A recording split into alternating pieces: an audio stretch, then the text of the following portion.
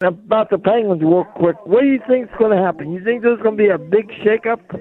Well, there already was. I mean, they got rid of their entire management team, so it starts there. As far as their roster, I don't know how much. It's going to be a very interesting test to whoever is the new GM to come in here and try to get out from under a lot of bad contracts and yet try to get younger and better and faster. It may not be a one-year proposition. It may take several years. Are they going to want to keep Mike Sullivan around? That's what I'm hoping they do, because I think Mike's still a good coach. I mean, look.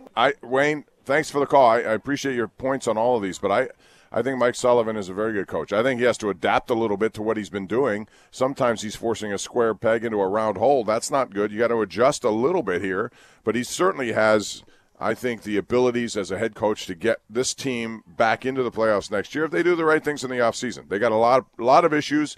I wouldn't predict it because I think it's tough to change in 1 year, but we'll see what this new guy does, whoever it is or whoever she is.